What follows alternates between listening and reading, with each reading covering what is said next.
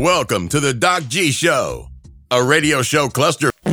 Without further ado, critics have said he has the face for radio and a voice for silent films. Your host, Ben Doc G Gordon.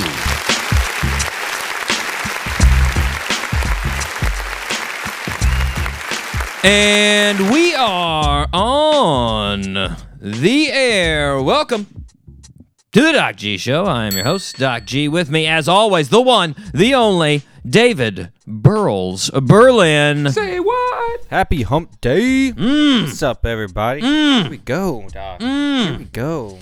Dave, how are you, sir? Man, you know, it's getting to summertime. We're starting to have that good weather. Oh, yeah. We had the Masters. I haven't seen you since the Masters started. Yeah, it's been a little bit. We had a good, life is good right now. We're starting to get a little bit of normalcy, it seems like. How'd you How's life for you? How'd you like the Masters? How'd you like the Masters? Sunday was a little what's the word I'm looking Eventful? for? Uneventful? Uneventful, thank you. No drama? Right. There was a little bit, but not enough to make it like super interesting. But of course, right, it's the Masters. You watch all of it. I mean, it was hard to build. It was hard to be higher than the drama of the last Masters with Tiger coming back and winning it. Yeah. In the back nine, exactly. Yeah. But that cool image that went viral of the caddy, bowing to the golf course was so sick. So that's just kind of, a nice ending to it all. Pretty dope. Shout out to Hideki. For sure.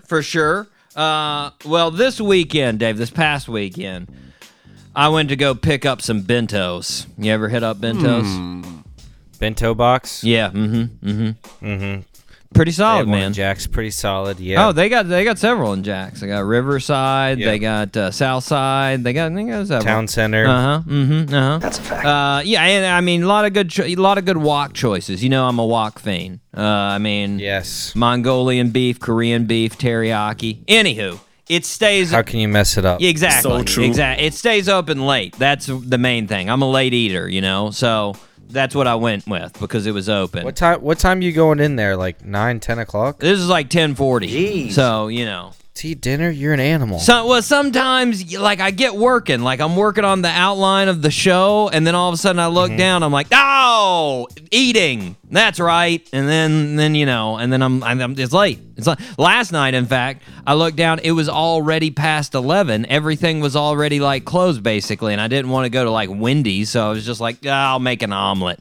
So I made an omelet. Blam. That's it. I made an omelet here. Blam. I'm weird. What can I say? Anyway, Dude, my body will not let me do that at all. Oh man, I get grinded on something, I forget. I mean, I love eating, but I'll be grinding on something and then just remember. Now, if it's physically demanding, I'll remember because physically demanding, then I start getting too hungry and I'm just like, yeah, this isn't happening. Right. Anyways, the point was when I was going out there, Dave, I saw some folks because it was late headed to a house party. Say what? I saw the house. Yeah, I saw the house, and it was, it was gearing up. Popping. Yeah. I was pretty jazzed because it's been a hot minute since I've been to a house party. It gave me That's true. It gave me some memories, and I thought about it. I'll tell you the last house party I went to. You remember Coco and the grade below you? Yep. She invited me to her graduation house party. Say what? Yeah. Lit. Yeah, and I didn't feel weird because their parents and grandparents were there, so I felt normal. It was fine. It was socially acceptable. You weren't the oldest guy there. Yeah, and her dad definitely had too many adult beverages. Wait, what? That definitely happened. That's every dad at their graduation party. He did some pretty wacky things, and it was pretty geez. hilarious. It was pretty hilarious. Anyways, house parties, though, I started thinking about it. And they're always supposed to be so epic, There's so much anticipation to them. There's so much excitement to it, and then they're never really as cool as you hope. Nope. There's a few times that there were epic, but most of the time for me in house parties, it's usually on the side of I guess that happened. I guess that was a thing. It just. And I want to, like, I started thinking about it. Most of these times happened with me and my friend Brandon. We're notorious for being at house parties and not being sure why we're there, you know? Like, it's just who owns the house. Yeah. So, like, and I should preface this with me and Brandon don't drink. So, like, you know, so we go there, and when you don't tend to drink, house parties get old pretty quick. Yeah, I can see that. Yeah, so I got two instances I wanted to reminisce with the listening audience here. So, okay. First party was going down at one of my friend's apartments. And this, by the way... apartment house party is totally different. Yeah, and by the way, listeners, this is like a decade ago. All right? Or more. I don't think it was more. I think it was around a decade. Nah, it might have been like... Yeah, it's more like 12. It's like 12 years ago. Anyways, so...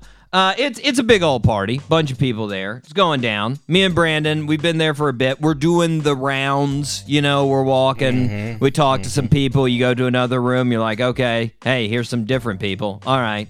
And my friend Trav comes up to me, and Trav is like, hey, there's some dudes down in the parking lot yelling about coming up to this party and smacking us around. What? I'm thinking about going down there and shutting them up. And I was like, I don't know, man. That sounds like a lot of work. I'd say just move from the windows, and you don't have to hear them then. You know? And forget about them. Yeah. Yeah. And Trav's like, and he like walks off, you know. And so then Trav reminds me when he's like, I don't know, man, I'm going down there. I was like, wait a second. You know what's down there, Trav? Across the block, there's a 7-Eleven. Yeah. Yeah, there's a 7-Eleven. And, I mean, if we all, listeners, we know what makes a party great. A Slurpee. Slushies. That's what Yes. Yeah. That's right. Yeah. That's right. So I go find Brandon, and I'm like, B, let's go get a Slurpee and return like kings to this party. That's what we need to do. That's awesome. And of course, Brandon was like, yeah, I'm down. So true. So as we're going down there, Trav rounds up like some kind of basically posse, and he's going down to like cause a ruckus, right? Oh, man. Now, in hindsight, me and Brandon definitely should have been like, hey, Trav, that's a bad idea. Don't. But me and Brandon were focused on getting Slurpees. So we were like, well, Trav, sometimes you got to fight. I don't know. Word. Not your problem. Go out there, check it out. So we got our Slurpees, and they were tremendous. And we're, you know, we probably loitered a little bit, you know, at the 7-Eleven. and then we got back to the party, and by the time we get back to the party, it's like this massive fight had broke out. What? There were like... Oh, my goodness. There were like cops patrolling the area. Like they hadn't gone to the party. They were like patrolling around. And like a lot of the party had dispersed. Trav had like jumped into the bushes. We didn't see Trav for like 2 hours, right? And like we're just sitting there enjoying our Slurpees.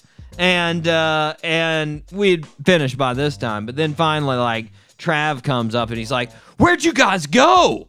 Where were you? Huh? And we were like, hey, whoa. We had no contractual agreement to be a part of those shenanigans. All right? No. We did not know.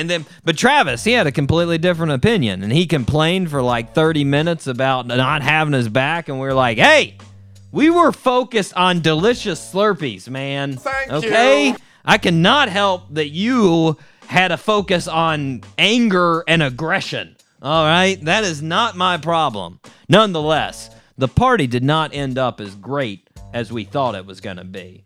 No, man. That took a turn real quick, man. It did. Now, another time, me and Brandon went to this party. This was a pool party. Now, yeah, this was nice. This was at my friend Whitney's house. So we show up to the party, and everybody's inside. And me and Brandon are like, what the guys? The pool's out here. That's a fact. What are you doing in there, you know? Yeah.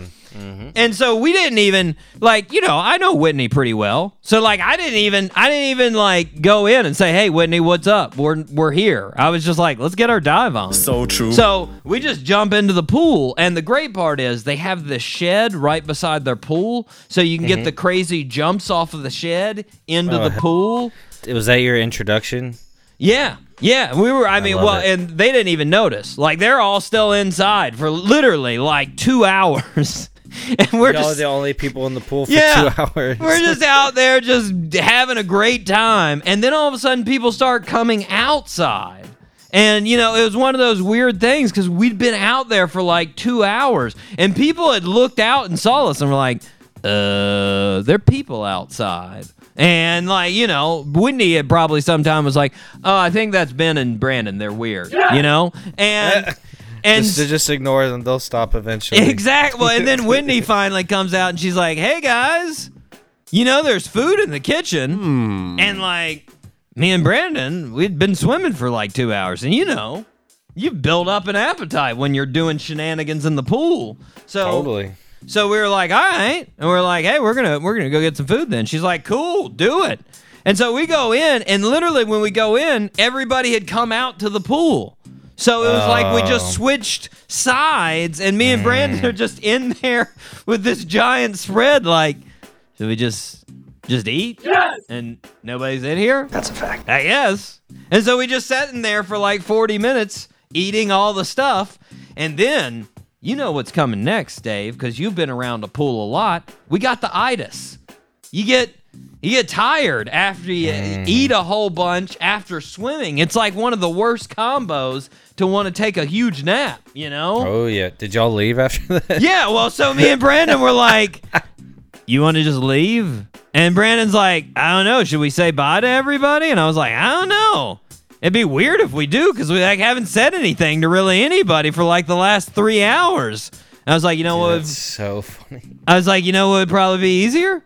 We just left out of the garage. So true. We could just leave out of the garage, and then they wouldn't have to say bye to us in some kind of weird fashion. We wouldn't have to say bye to us.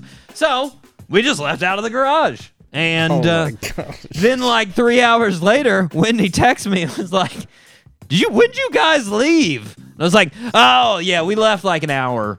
Actually, more like 3 hours ago. Yeah. Yeah. And she's like, you just didn't say bye? I was like, well, Nope. You guys seemed like you had fun, so we didn't want to interrupt it, so we just left. So, two things. It's so funny. It's so awkward. Yeah, very awkward. Very awkward. So, two things to realize from these stories, listeners. One, house parties usually don't live up to the hype. 2, don't invite me or Brandon to your house parties. That's or together, also, it sounds like. Definitely not together. It's a bad combo together. Dave, are you ready to fire up this show that is the best virtual party on the radio? Let's fire it up. 5. All 3 engines up and burning. 2, 1, 0, and lift off. Woo! Dave, I am excited for this show. As always, we have our longest standing guest of the show in show's history, NBA analyst and longtime friend, Claude Fly Till I Die Lathan. Oh, hit the sound effect. Claude Fly Till I Die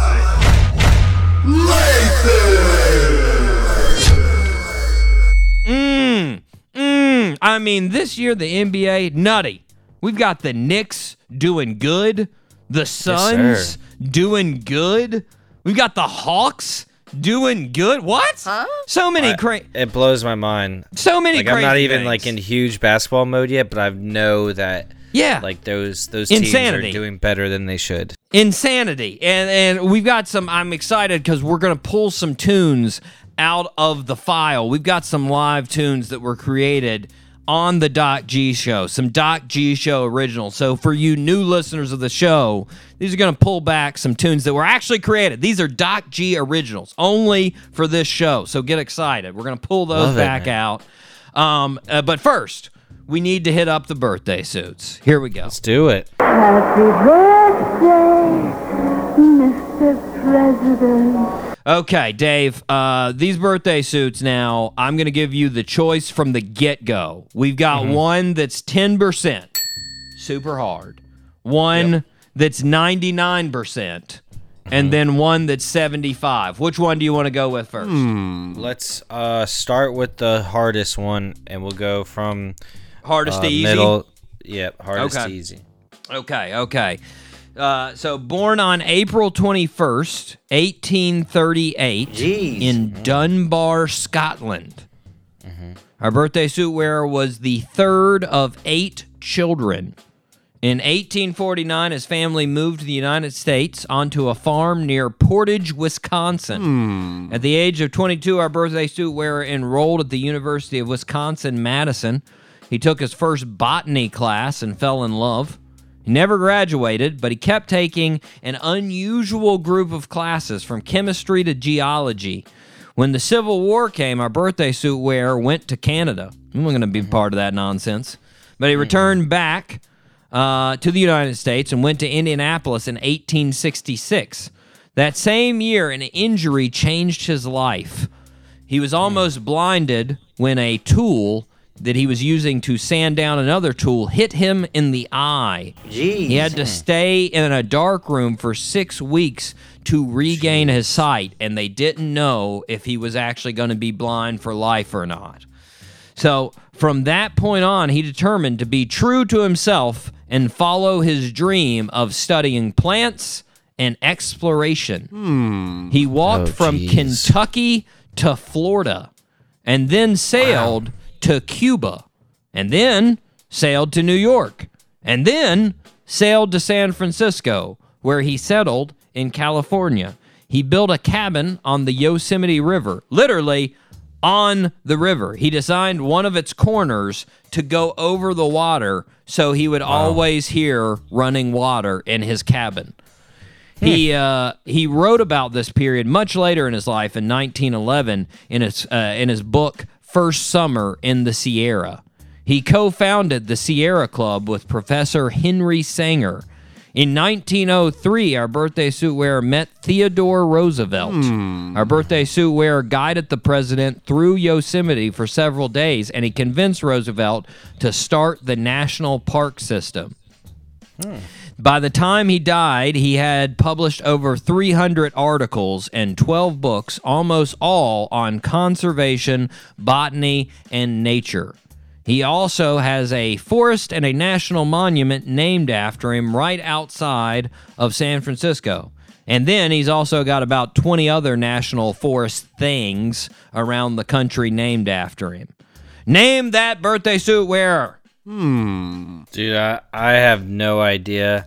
One of my best friends, Michael, he one of his goals is to go to like all the national parks. Wow. He would freaking know this one.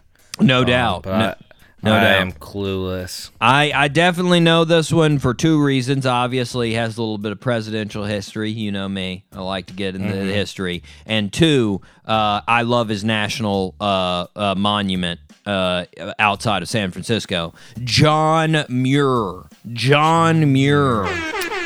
No idea. So Look up his he looks like an old crazy man. He's got a nice, giant, big gray beard, and he's a skinny old white dude. Yeah, he looks like an older version of you. He got a little bit of Scottish running in my veins, so actually I got a lot of bit of Scottish. So You there said you go. he has a cool monument. Yeah, well, he's got a lot of monuments and a lot of different trails, and his national forest, which has a monument outside of the forest, is in San Francisco, or right outside of San Francisco. The one where his head is carved into a tree is sick. Pretty cool. Obviously, you got to throw him up for his preservation and conservation of nature. He was, one of those big guys in the 1800s and early 1900s. It was like, hey, listen, we only get so much of this. Don't ruin it, turds. Yep. Don't ruin it. And now he has come under a little fire recently because he did do he didn't do a lot of racist things, but a lot of his writings had some racist things in them. So that was a bit of that definitely a bad mark on John Muir. Yeah, but his conservation was great. You always have to look. Obviously, we wouldn't have a national park, which is extremely important. So John Muir would have been, what would that be? 183. So 183. Yeah. Yep. Nice. Good math. John Muir, everybody. Okay, Dave. Got the hard one out of the way. Are you ready to rip some headlines? Let's rip it, Doc. Let's go. It's now time for Rip from the Headlines. Okay, Dave, have you ever had a yard sale? Yeah, we used to have them like all the time. We actually have one in my neighborhood this weekend. Wow. I have split emotions on this because, like, on one hand, I'm like, who the is a yard sale now? You can sell everything online. But then, on the other hand, I'm like, if you sold everything online, you'd have to pick it up and ship it and all that nonsense. It's way easier. From my point of view, there's stuff, I got my little side hustle selling stuff online. Right. So there's things that are, like you said, they're not worth shipping online. Yeah. Just because they're too big. Yeah. Or they're really not worth anything. Well, like, this obviously isn't coming from an individual person, but I literally the other day got a package of nails online, and it was like $1.73, and I was just like, I feel like there's just way too much effort in these nails coming to me for nails. Like, I should have just gone to Lowe's and got some nails, but I didn't. I just was like, you got the next day shipping. Like, they were stressing about getting your package to you. Yeah, well, I didn't get next day, but I got, it was still there in just like 2 days. But I was just like, 2-day shipping. I was like, I don't need this. I could have got these. Why did I order this? Because I was on the internet and I was just like, nah, there they are, nails. Got it. Yep. Like, it's just, anyways. This story, this person in South New Jersey. They definitely did just put all of their on the table for people to buy. That's what they did. This past weekend, an area of North Cape May had to be evacuated when the police were called in because a grenade was reported at a yard sale. Wait, what? Oh my goodness. Now, what the heck? Now, the police department didn't say whether the grenade was actually live or not. They never actually explained that in the article. They said the Lower Township Police Department would like to remind residents that if they discover artillery, it should not be touched or moved. Artillery should be left in place for appropriately trained and equipped authorities to assess and remove. That's a fact. I'm going to go out on a limb, Dave, and say this guy didn't pick the best venue to try and sell his grenade. Nope. Yeah. There's better places for it, definitely. I feel like people at a yard sale are trying to find like an antique sign or some nice records, not handheld explosives. It could have been $1, a quarter. I can't turn it down. It's 50 cents. Just get it out. I don't want it. It's taking up space. And I could at least blow up my block with this. Whatever. Like, come on, man. It's a grenade. Watch out. Yes! Dave, I'm gonna say this next story told me that a lot of Americans have crappier lives than I thought.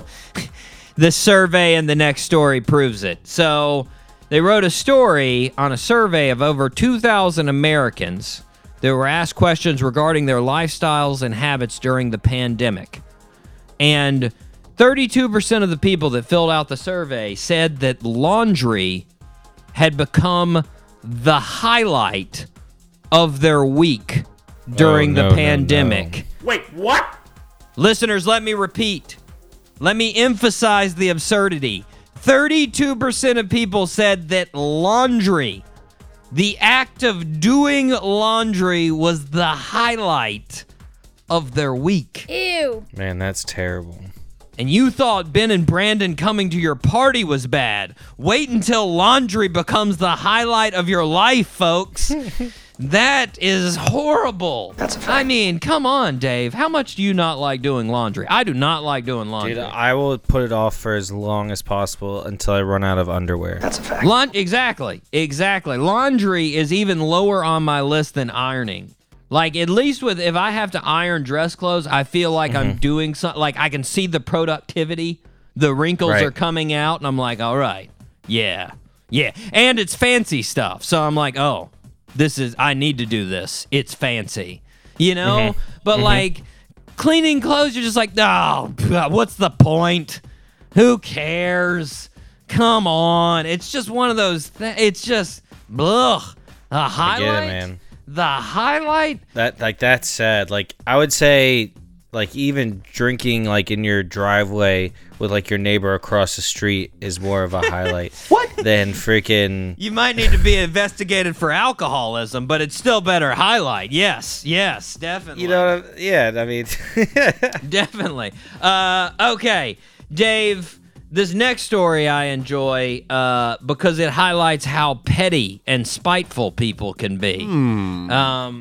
This is amazing. I've got proof in this story. So, Ed and Sherry Patton live in upstate New York.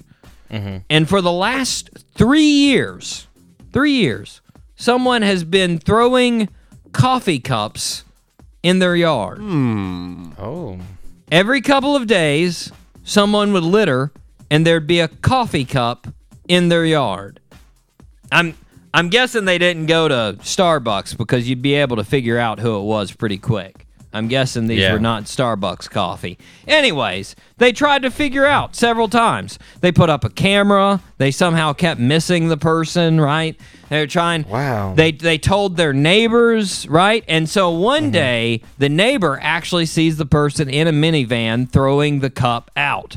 And so they knew about the neighbor's issue here. So they were like, okay, I'm going to write down this license plate. So they do. And they gave it to the Pattons. The Pattons then gave the license plate to the police, and the police tracked it down to Larry Pope. That's a fact. Larry Pope. Busted Larry. Larry is a 76-year-old dude. 76 that worked with Sherry Patton years ago. Long time ago, and apparently they had argued multiple times over union issues. Yeah. So this dude that was 76 years old, presumably, I mean, we're thinking if it's normal, retired 11 years ago and was still holding a grudge against Sherry. And to get back at her, he specifically was holding on to coffee cups and throwing them into her yard. Word. Oh my goodness.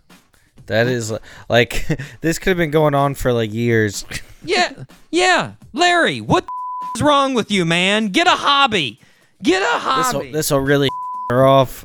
Take up golf. Dave will take you out for a round. Well, I don't know. I sure will. Now that he's heard what you do, but heard your habits, he might be worried that you're gonna litter on the golf course. You're gonna get angry about a hole and hold a grudge on him for the next 7 years or however long you live. What? Anyways, Larry, get some anger issues worked out, man. Get some anger. It's not Sherry's fault. All right, it's not Sherry's fault. Okay. Dave, let me start this next story out with just the title here. Here's the title. This is a Newsweek story. Quote, I'm a pastor who runs a pole dancing school. Nice. Yeah. Didn't know that existed. Yeah. I mean, I guess there has to be a pole dancing school. People need to learn how to pole dance. People learn how to pole. I mean, it's became, I will say it is a fairly popular thing these days. But apparently this lady was ordained as a pastor back in 2004. Her family moved to Colorado. When she moved to Colorado because of a family issue, she didn't have a job as a pastor lined up. So she was sort of hanging in limbo. And as she was looking for a job as a pastor, she decided to take a pole dancing class. Word. Because she was looking to take risk in this point in her life. After her 8 sessions of pole dancing, she failed the class. So the article said, quote, after my first 8 sessions, everyone in the class passed on to the next level. The teacher took me to one side and told me they thought I should repeat level 1. They felt so bad that I had flunked. So apparently this lady is the Michael Jordan of pole dancing pastors. That's a fact. She didn't make the varsity team, but that motivated her, you know? Oh, yeah. And I'm going to be honest, Dave, I didn't know that there were really pole dancing stages like that. I didn't. No. I didn't. I'm glad you don't know that. I didn't know that she had to work to black belt of pole dancing. Or I don't know, silver pole of pole dancing, whatever they grade them in. I don't know. Anyways, so she, she worked at it and she got much better. And in 2011, she trained so much that she opened her own studio called Pole Revolution. Sweet. Yeah, Pole Revolution. She then got another pastor job, but she didn't tell them about the pole dance studio because she was worried, right? She was worried that they might not approve. And these are the two things that I love about this article, Dave. It goes on, and the lady, she goes through several of these jobs. After 2011, she goes to like 3 different churches trying to get these pastor jobs, and she doesn't tell them about her pole dancing studio, and they become upset. And I love how she keeps being surprised that this group of old churchgoers isn't cool with their pole dancing. Yeah, that's the surprising part. Like, come on, lady. This is a group of people that would consider having a soft drink after 5 p.m. risque. And she's like, what? They don't like pole dancing? Weird. I didn't see that one coming. Like, come on. Then she keeps saying that they're associating her exercise with exotic dancing and not exercise. And I'm like, Word. yeah, sort of how people see pole dancing. Like, that's the one thing it's known for. That's like if Jennifer Aniston was surprised that people keep calling her Rachel on the streets. Yeah, that's what you're known for, Friends. Sorry, that's it. Like, you can't be surprised. It's the one thing. Come on. Like, So true. just saying. Anyways, she's still a pole dancer and she's still a pastor. So there you go, Dave. She's living out her dreams. So there it is. That just shows you can do both. Yeah, she found a non-denominational church that was very less judgmental, and she seems to be very happy with it. So there you go. Okay, Dave, last story before we go to break here. All right. Do you think if your house was being attacked by a bear, that Storm would jump in front of the bear and save you? Oh, I don't know. He's kind of a wuss. I would hope so, but I'm gonna say no. Oh, sad. Okay. I'm with Scout. I wouldn't do it either. What? Our Thunder, our Storm. Sorry, where'd Scout come from? You're close. I just threw out 17 names after Scout. Anyways, Storm. It was an S word that I had. Anyways, And then you went to Thunder. I was like Storm, Thunder, that associations. Anyways, here's what I got screwed up. The animal in the story is Squirt, which is sort of close to Storm, and then I just sort of halfway and was like Scout, and then I just got really thrown off and was like Thunder. I don't know. Words are hard. Yeah, exactly. It's a good thing I'm not in a job that they're required or anything. This is a good thing I'm not on the radio or anything. No. Wait, Anyways, so in this story, Squirt and May, the dogs, saved their family from a bear. That's right. Jeez. That's right. Last week in Pasadena, a bear came sauntering in to the open back door of the house. Sort of, hey, what's going on in here? Oh, it looks pretty nice in here, right? And he was just planning on eating everything in their kitchen.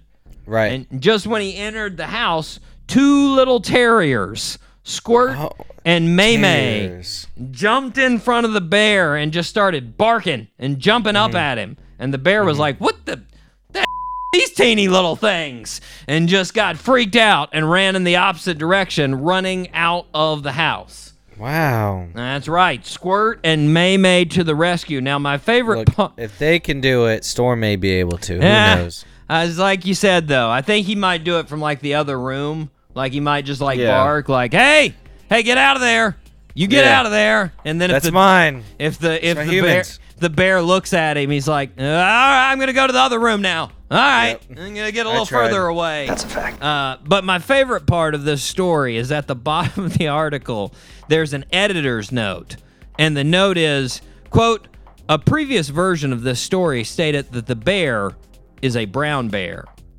While it is a bear that is brown, it is not a brown bear. It is a black bear that is brown. Huh? The story has been updated to reflect this. Okay, thank you.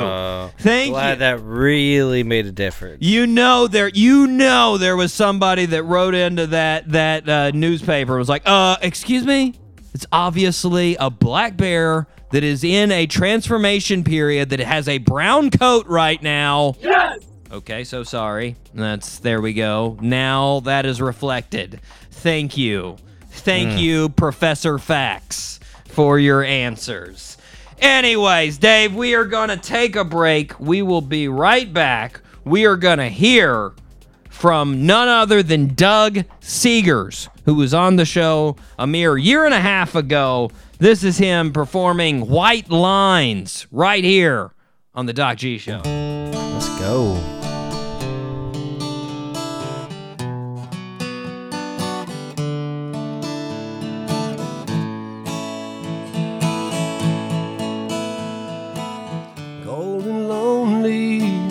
On the road, Lord, I wish I had a hole to climb in. Summer's warm rain sure ain't coming. Oh Lord, it seems to me I'm thumbing once again. Tired and hungry once again, sleep keeps coming down on top of me. Wish to the Lord I had me a warm coat and a hat, so I could sleep. Standing by a midnight highway, excuse me, sir, are you going my way? On and on the endless white line goes. You know that could have been me you're listening to on your radio. I could have been warm inside of some place instead of standing here in the snow. Sunny days are what I pray for, golden sunshine on my skin. I'm headed down south for the Cheetah Mountains. Oh Lord, it seems to me I'm thumbing once again. Standing by a midnight highway, excuse me, sir, are you going my way? On and on the endless white line goes. You know that could have been me you're listening to on your radio. I could have been warm inside of some place instead of standing here in the snow. Standing by a midnight highway, excuse me, sir, are you going my way? On and on the endless white line goes. On and on the endless white line goes. Oh.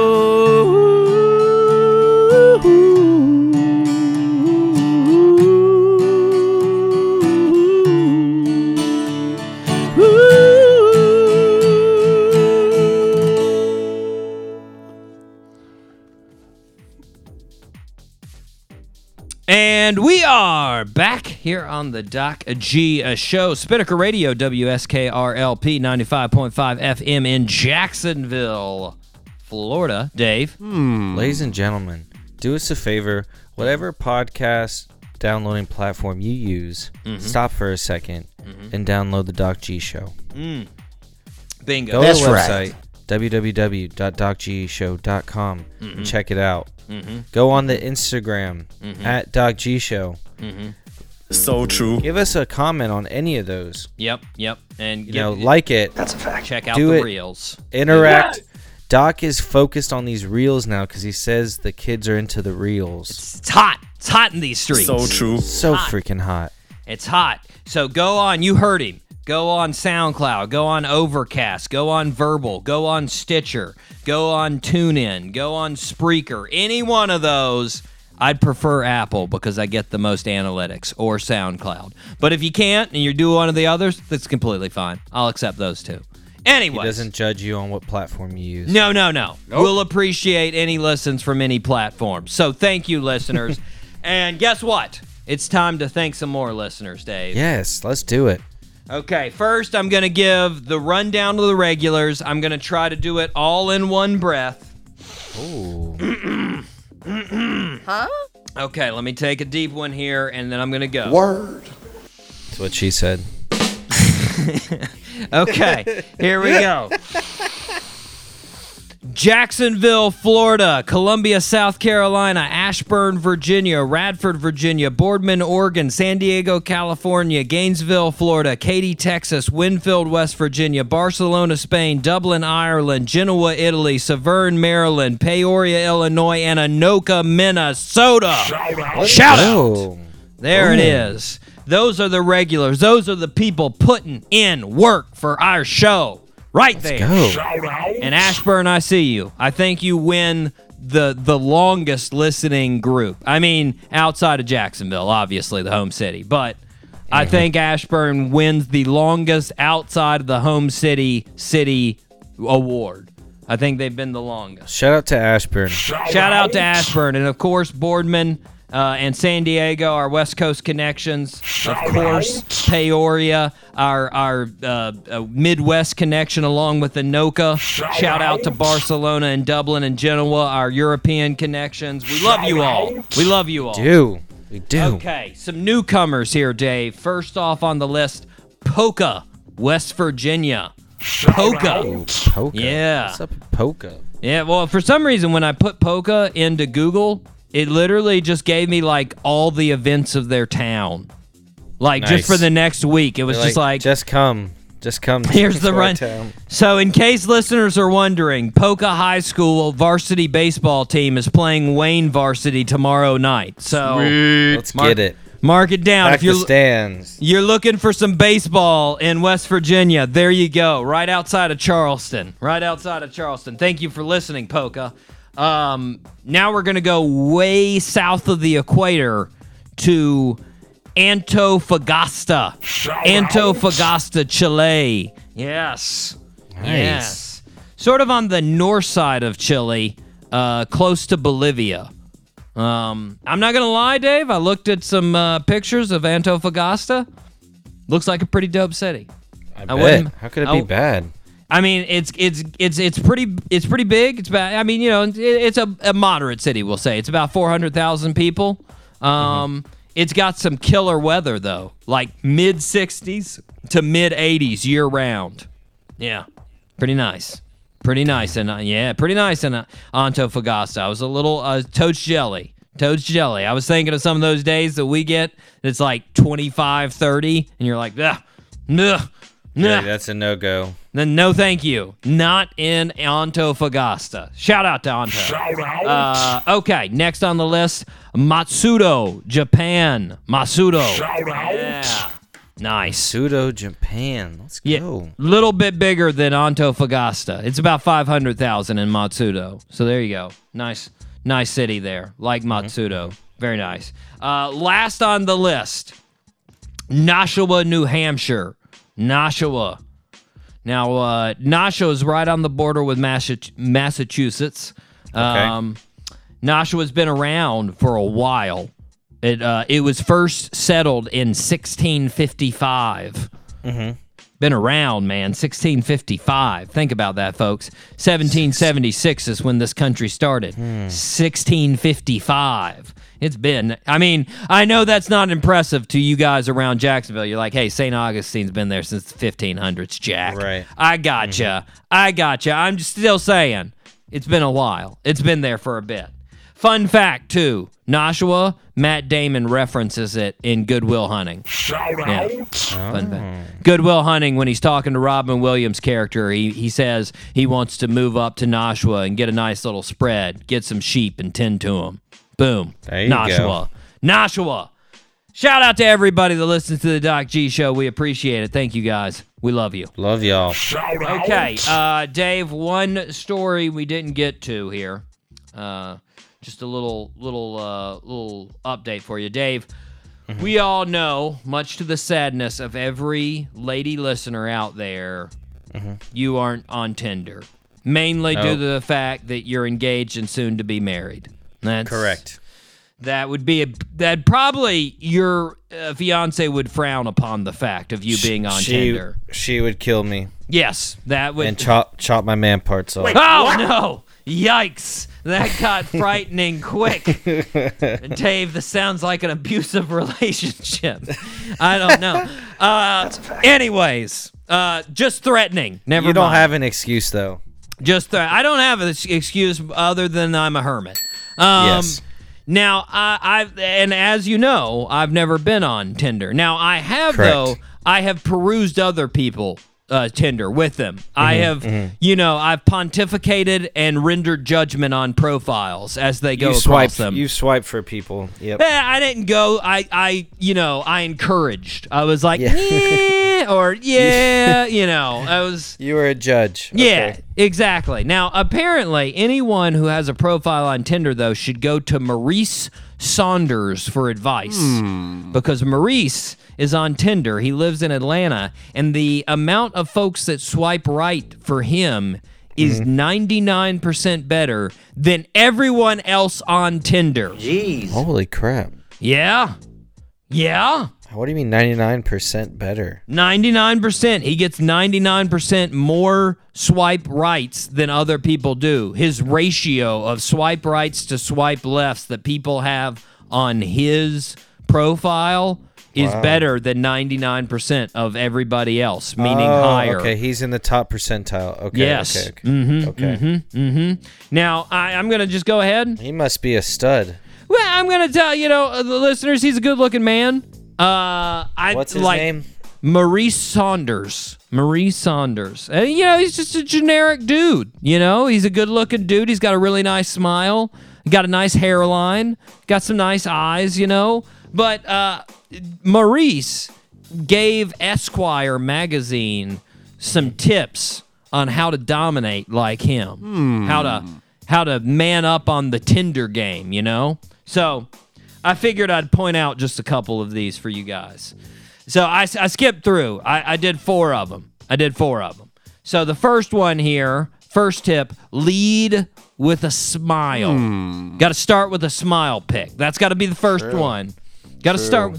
Now, Dave, this is going to be tough for me because my smile either looks like I stubbed my toe and I'm wincing in pain, or I'm hatching a scheme to murder you. So true. One of the two. Oh, so we may need to Photoshop someone else's smile in for mine if we can.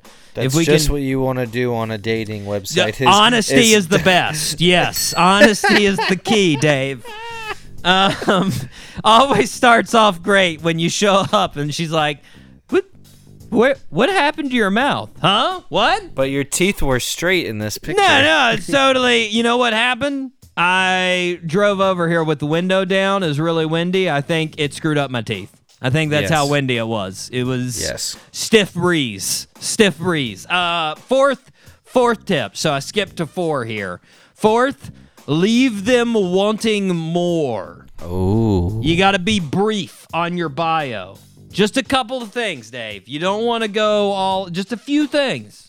Yeah, don't write a novel. Nope. Now, this is also going to be difficult for me, Dave, because to leave them wanting more, you first have to have them wanting you at all. And I don't think I've grabbed them enough yet to want me at all. So... Well, we don't know what 2 and 3 are, Doc, so give yourself some credit here. Okay, good. We won't go back to those to completely diminish all my credit. Fifth... You still have a chance. The fifth tip is, and I've got this one. I'm confident on this one. Provide multiple angles for your pictures. We can do this. I can do that one. I can get pics. I can do all angles. All different angles of the double chin. Oh, nice. I'm going to get the one going up the nose. Yeah. Yes. Like a 80-year-old not knowing how to use FaceTime. That's going to be my first picture. Me smiling in that pic. It's going to be nice. Nice. Number 7. Now, this is the last one that I'm going to go over here. Here we go. Asking icebreakers that reveal the parts of your match's personality that most interest you. So this is once you get the swipe. Now you got to highlight with a question here that's going to really bring out whatever you're interested in their personality about. There you go. Oh, this is your opening statement to them? Yeah. Now, I'll be honest, I didn't write down any of Maurice's openings, but I got to say I wasn't too impressed with them. Nope. You know? Okay. Yeah. I got to be honest. But then again... You're saying he didn't have much game. But I'll tell you, mine would be much worse. Okay. You know, I would go At least on you're there. Honest. I would go on there and be like, hey, how much do you love Michael Jordan? Am I right? Yeah. And yes. they'd be like, what? Who cares? And I'd be like, screw you, lady! You say, who's the GOAT, Michael Jordan or LeBron? That would be a deal breaker. That's not an exaggeration, listeners. That would be a deal breaker. If they say LeBron, I'd be like, done. I'll see you later. You have a nice life. Go find another match. And in fact, I'll spread it out. I'll say, who's the GOAT? Michael Jordan, Tiger Woods, Tom Brady. I'll include all sports. And if they don't have Michael Jordan, it's done. I'm sorry. Nope, we're finished.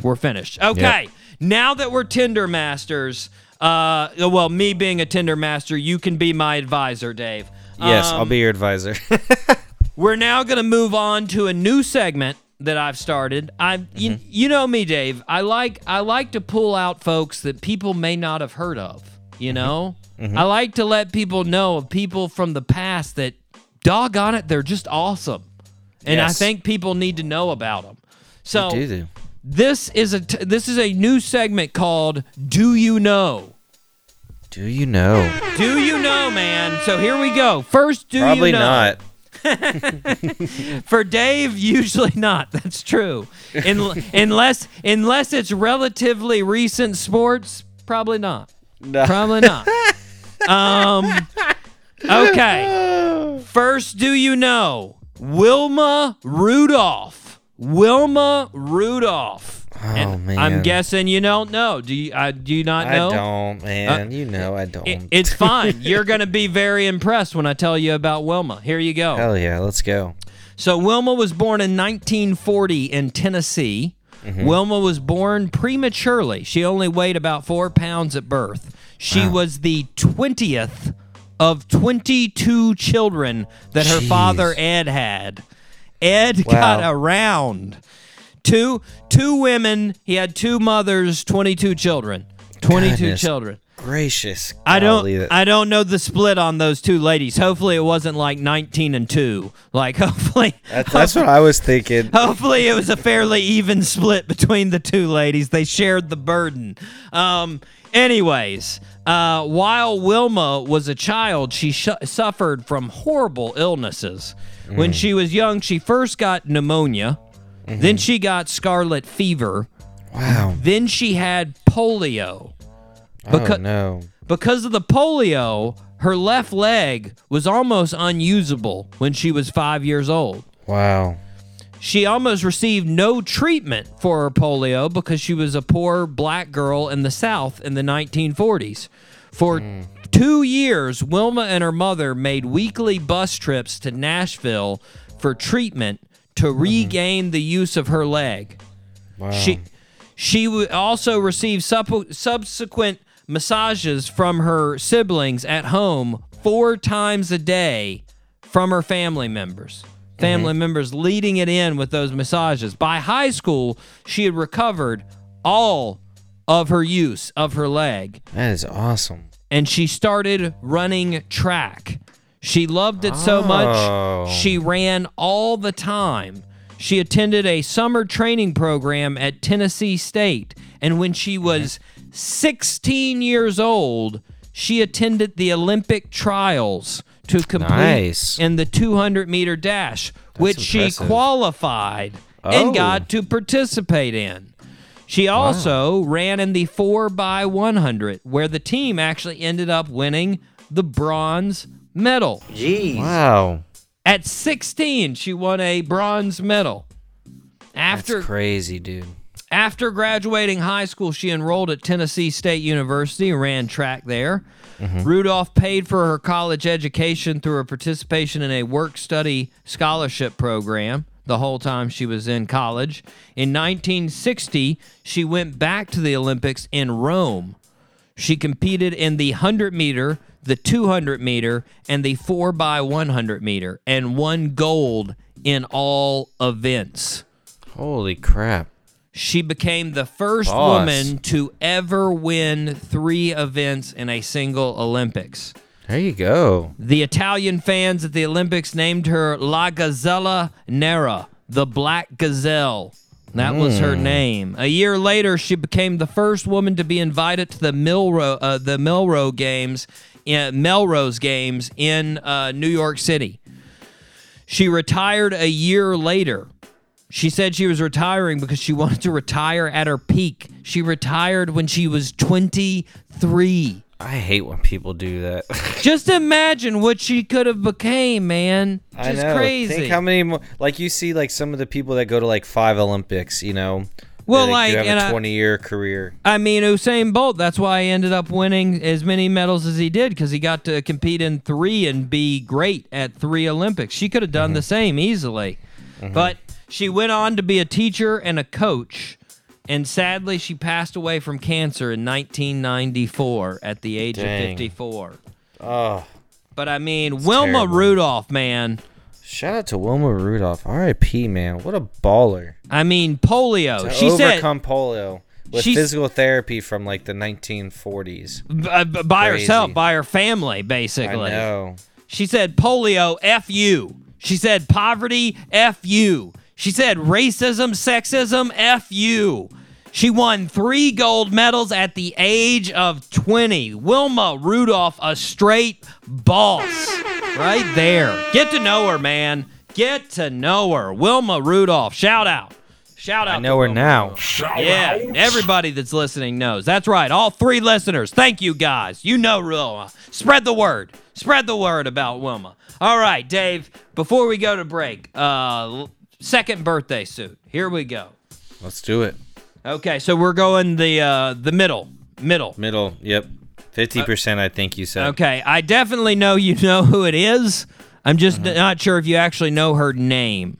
Okay. You just need to know her title name.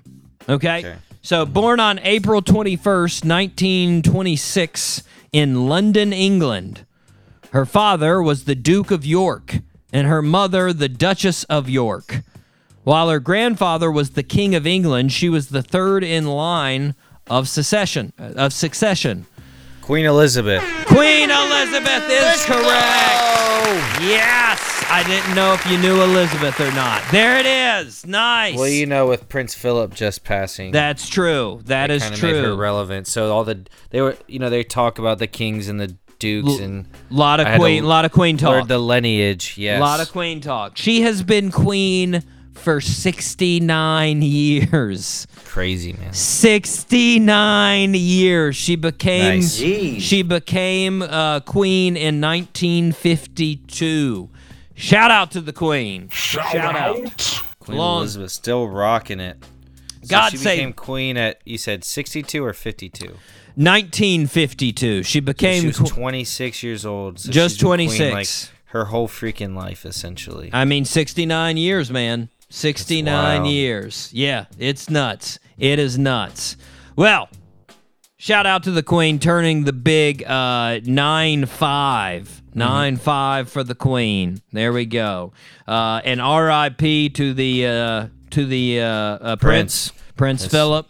Long live Prince Philip. He was a little bit longer. 99. Prince Philip there died. So he can't really, obviously you're sad, but when 99, you can't complain too much about a 99-year-old life. Like that's a pretty solid life. That's pretty solid for run. His 99-year-old life. I'm sure he had a great 99. You can't complain when you're Prince. You can't complain. Anyways, happy birthday to the Queen. 95. Enjoy it, Queen. I'm sure you will. Okay, Dave, we're going to take a break. We are going to hear from one of our former guests here, again performing on the Doc G Show. This is none other than Trey Binkley and Drake Freeman with a classic here, Nothing Better, recorded right here in the studio on the Doc G Show.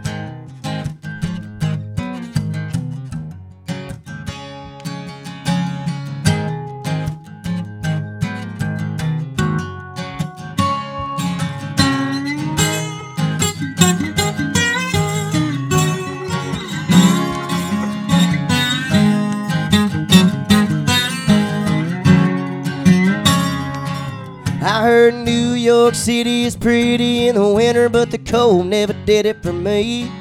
I said I've always wanted to go to Phoenix, Arizona, 'cause I heard they got sweet tea.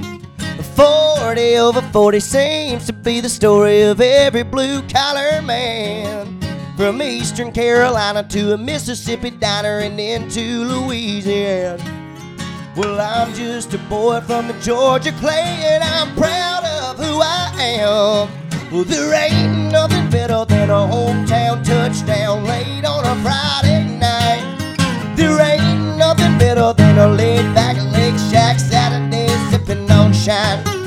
There ain't nothing better than my mama's cooking and knowing when to shut my mouth. So let me tell you something, there ain't nothing better than the South.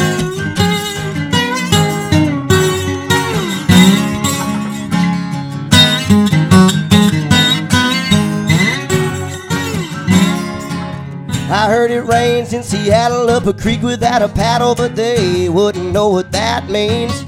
There's an angel in the city out on the coast of Cali that I've only seen on a screen. If you ring a southern belle, she'll grab you by the tail and drag you through Dixieland. If you don't like me, you might want to see this finger on my hand.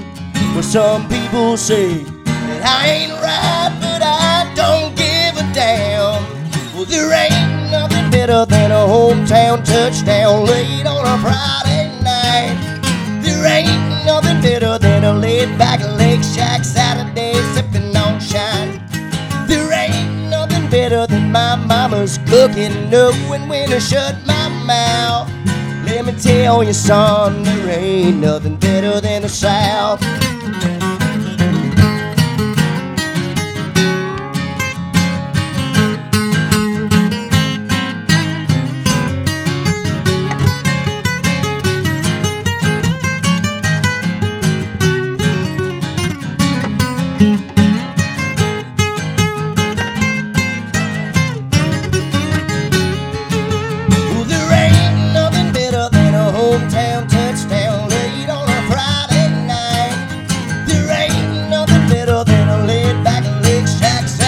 Sipping on shine. There ain't nothing better than my mama's cooking, knowing when to shut my mouth.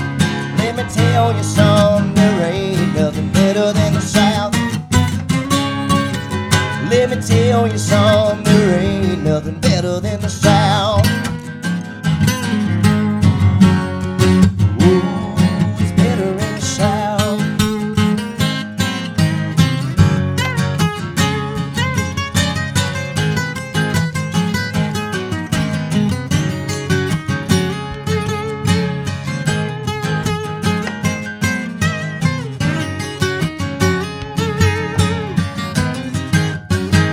This is 95.5 Spinnaker Radio. WSKR-LP-FM, UNF Jacksonville.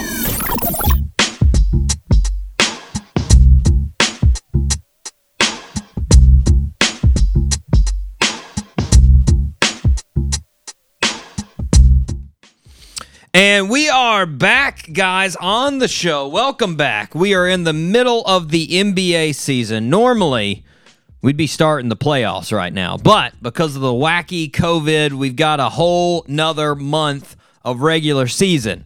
Steph has been getting unstoppable, putting up 30-point games like it's his job, which I guess it is his job. True. The Lakers are all the way down in the 5th spot in the West. The Hawks are up at number 5 in the East, and we're going to get into all of it. Of course, we've got Dave in the co-pilot seat still. And of course, we've got none other than Claude, Fly Till I Die, Lathan to break it all down. Claude, how's it going? Great, doing great. Happy to be back. You know, I always love to come in and help with a couple segments and, just give out some general basketball knowledge. General basketball knowledge. So, okay, we know how... He's modest. Yes, exactly, Dave. We know how this goes. Claude breaks down the technical stuff, and I give Dave the philosophical think pieces. Okay. The really hard one. Here we go. So, Claude, I want to start here. Last weekend, I turned on the NBA, and I'm watching Tom Thibodeau coach a team with Derrick Rose and Taj Gibson, and then it goes to commercial, and it's a preview of the new Fast and the Furious movie. I thought I had jumped in a time machine to 2012 and was in Chicago. What? Has anybody, I got to ask a question, has anybody looked at the stat? Has there ever been a coach that has been on 3 different teams and coached the two same players on all 3 teams? Because Tibbs has done it. Like, it's crazy. I have to do some research on that one. That is insane. It's crazy, but my question about this team, this is the Knicks now. The Knicks are doing amazing. They're 6th in the East. Nobody thought that was going to happen. Julius Randle is averaging 24 points, 6 assists, 11 rebounds a game. Jeez. Is that why the Knicks are so good? Tell me why the Knicks are so good. Yeah, I think what you're looking at is a scrappy team. You know, it's almost like if New York, the city itself, could create a team, it would be along these lines. They are as scrappy as it gets, and you're right, it starts with Julius Randle at the forefront. Now, Julius, I never thought the Lakers should have let him walk like they did a couple years ago. He had a really outstanding season in New Orleans, and then he ends up moving over and becoming the man here in New York. Now, the situation in New York has been interesting because Tibbs has done a great job of managing a really odd 3-man guard rotation of Alfred Payton, Emmanuel Quickley, and Derrick Rose. Yeah. Getting Rose in through the trade was terrific. It gives you that vet, like you just mentioned, to go alongside Gibson, who Tibbs is very familiar with, and you cannot win in the NBA without vets. So, you've got other players stepping up. Reggie Bullock, RJ Barrett, averaging 17.5 in his second season. It really just comes down to that grit and the scrappiness. You have players like Mitchell Robinson, who's gone down multiple times this year. He's now probably out for the season. Nerlens Noel, he's a journeyman who's stepped up. These pieces fit really well alongside Randle, and it seems like they've all bought into what Tibbs is trying to do. So I love good it. Are it's a they? New York state of mind. How good are they? They're good. I think that they're very underrated. Every game that I have watched them play this season, they are in it. No. It doesn't matter who they're playing. It could be a top-tier team, middle-tier team, lower-tier team, and normally they're coming out on top with those games. I think they're on a 7-game win streak right now. Yeah. The New York Knicks are, believe it or not, for real. I don't think that they're any joke. And when you're playing them in a 7-game series, you have to beat a scrappy team like that, 4 times. That's really tough to do. So let's see if it translates, but I love what Tibbs has done so far. That's what I love with Tibbs. Are they going to be like a 50 win team, you think? Well, with the shortened, it's a condensed season. I don't know if they'll quite get there, but I do think that at the end of the day, to see how some of the other teams have fallen off, like the Celtics and the Heat, not living up to expectations, there's no reason to see or think that they can't stay in the same position or even move up a little bit higher as they are. Let's just hope they stay hot like they have been going into the playoffs. Right. Dave, my question to you. Would Yes. Vin Diesel be homeless if it weren't for the Fast and Furious franchise? Wait, what? Can you name another movie that he was in? I can't. I think there was one where he was like a babysitter or something. Didn't that happen? Wasn't there? I think. Oh, yeah, like the early 2000s. Yeah. He. Oh God, that was He good. was like this tough guy that was in. Man. Yeah. And then there was one, wasn't he so like good we can remember the name. Ridley or something? Like he was on another planet? Didn't that happen or something Let's along see. those Looking lines? at his thing real quick. Oh, he was the pacifier. That was the name. Nice, of the solid. Good times. Yeah, so that and then, that would have paid his mortgage off, but that's about it. There we go. Okay, so not homeless. He's got not homeless. He's got Saving Private Ryan, Guardians of the Galaxy. What are you doing, Saving Private Ryan? Man, I need to go back. I forgot he was in that movie. Man. This is just a quick little Google search. Okay. All right. Thanks for. I love the Guardians of the Galaxy reference. There you go. Oh, I do remember Guardians of the Galaxy. I do remember the voice there. That's true. Okay. Okay, good. So Vin Diesel's done some things. That's a fact. Done some things besides Fast and the Furious. Not a lot, but done some things. Okay. Claude, now that we've got that important question out, very philosophical, thought-provoking question. Really, really tough NBA question there. Obviously. Very related. Nope. Claude, now that we've been looking at this season, you started at the start of the season, you talked about Steph just dominating. And you were like, he's going to come out, he's going to be a monster. And guess what? He came out, and he's an effing monster. Yes! He's averaging 31 points, just unstoppable. Does that fall into MVP category?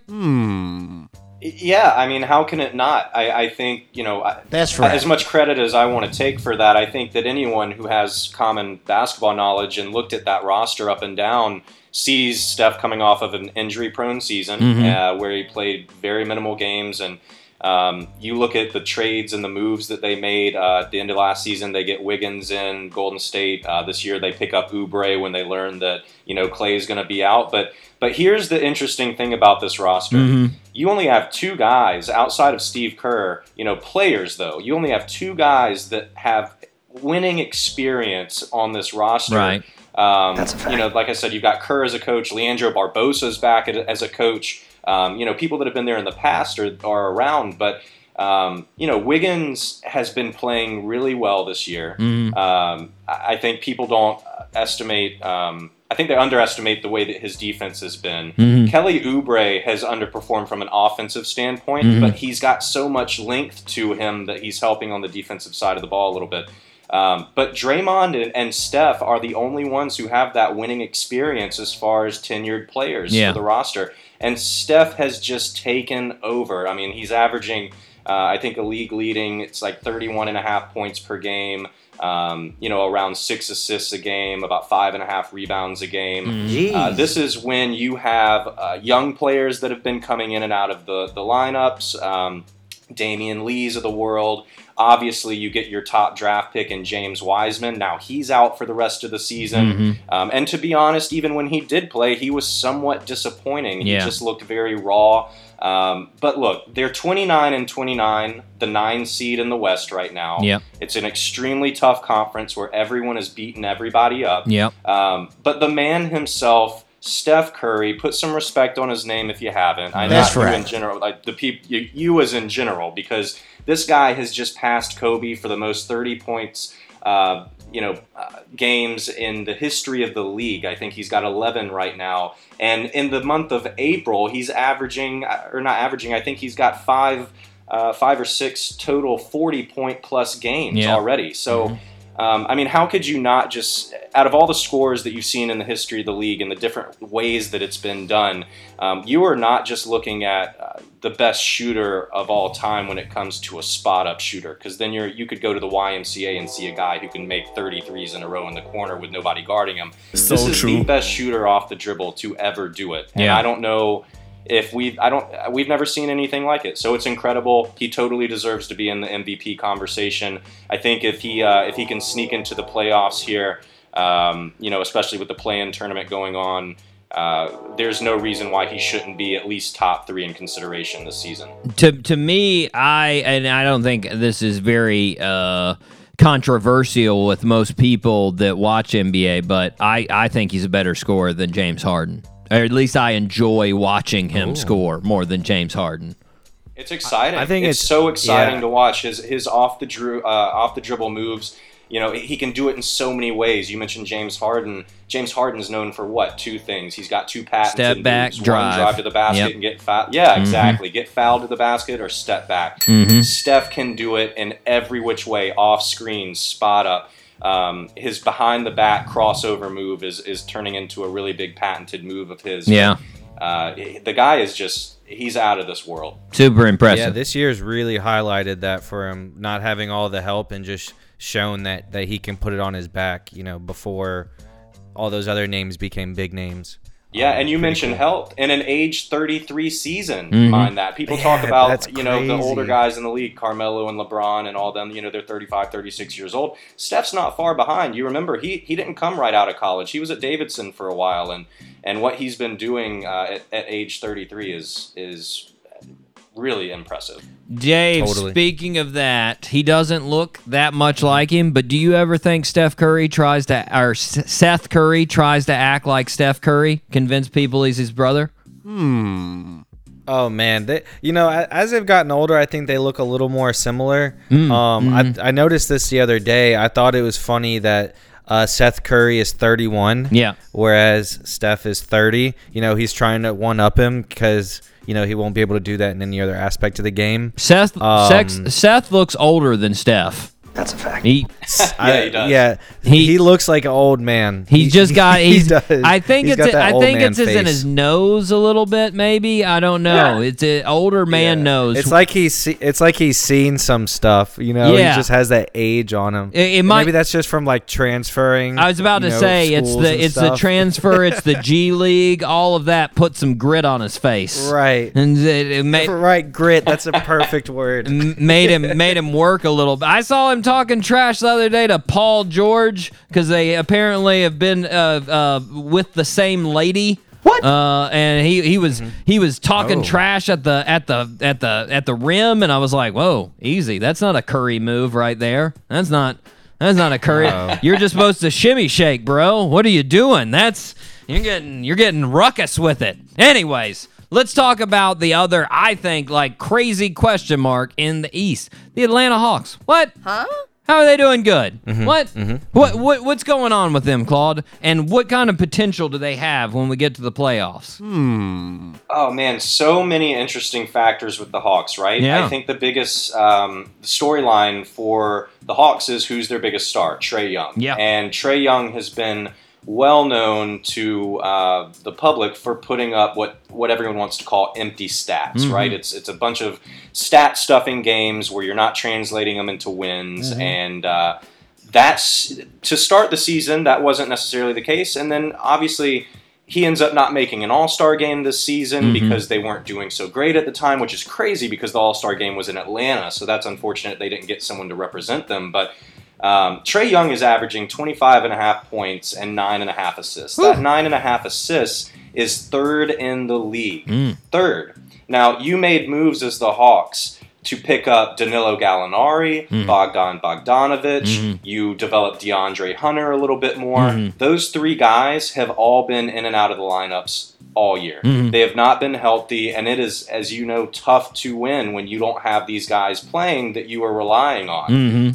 So true. I think that there's two underrated moves here that people don't talk about enough. The first one is the John Collins, Trae Young issue.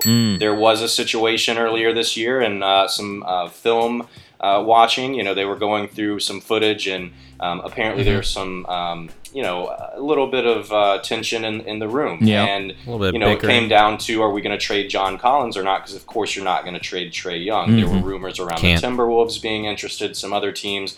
They kept him, and he has been great. And it's not just John Collins, but Clint Capella alongside John Collins. Those two, especially being in the East, give you a lot of size, athleticism. Both of them are capable of going for 20 and 20 on a given night. Capella's done it multiple times this year. And John Collins is more of an offensive guy, when it comes to a mid-range game. But He is those two, along with Trae Young, are terrific. And Bogdanovich coming back and being healthy is amazing for that team. The last thing I'll say about it, though, for the Hawks, it's all going to depend on, in my opinion, the addition of the bench. Lou Williams coming in. I think that the Rondo experiment didn't go as well as they had planned. The Hawks are built for shooting. They're built for a very fast-paced and you need shooters around that to get up and down the court. Rondo fits that mold when it comes to getting the ball out to these shooters, but they've already got Trae Young to do that. Yeah. So Lou Williams coming in, Lou Williams is going to be great for their bench. He's already been solid. He's a vet. He's played in Atlanta before. He's a hometown guy.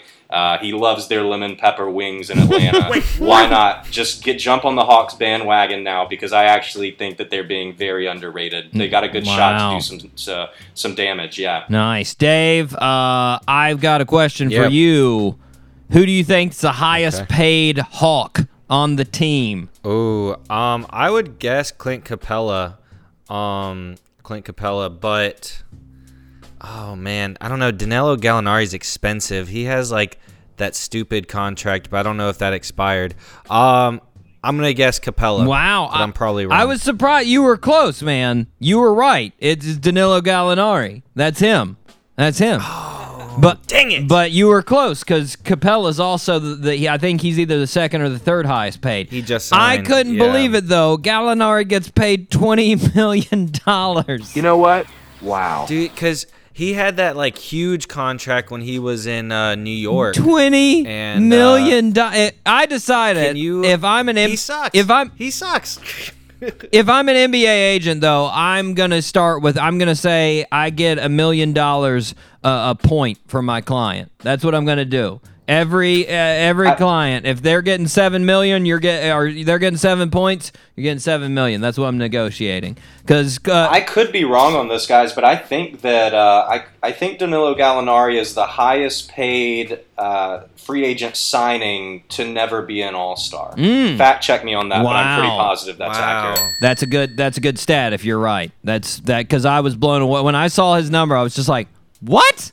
Huh? I mean, because it's crazy when you got guys signing for $50 million a year who are superstars. That means stars are getting like 30, 40, and then you got like just starters who are making 20 and averaging like 9, 10 points and 5 rebounds a game, and that gets you. You got Gallinari making that. He's the best trade piece to ever play in the NBA and not be an All-Star. When you just need to free cap space.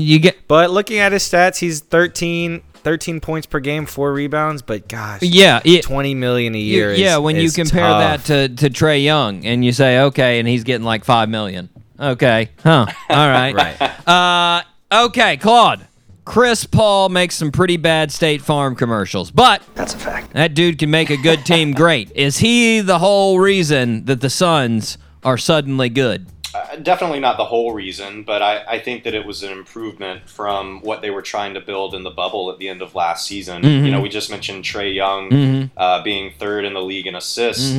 Chris Paul's right behind him. Yep. He doesn't have to score, and nowadays all fans, especially the younger generation, it's who's scoring the most, who's putting up the most points. And I think this year we have more players averaging more than 20 points per game than we ever have in the history of the league. But that's not Chris Paul's game. It never has been. But he's, I think, 4th in the league in assists at 8.8. And a big reason for him coming to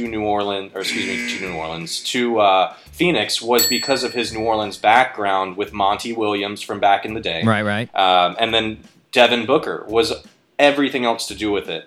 That man has been through every trial and tribulation that could be thrown at him, being in a dysfunctional organization, the Kardashian-Jenner situations. I mean, this guy's been through it. And I think that when you look at a collective unit of starting with the GM, when you have James Jones, who's been a champion in his playing days, and he's been around winning franchises and teams, especially certain cultures like the Heat, etc., you start at the top. It's with management, and then you come down and say, okay, well then who's going to be my coach to be the ringleader? Monty Williams showed at the end of last year in the bubble, especially the speech, if anybody wants to go on YouTube or wherever and check it out, what the speech that he gave when they went 8-0 in the bubble and still didn't make the playoffs.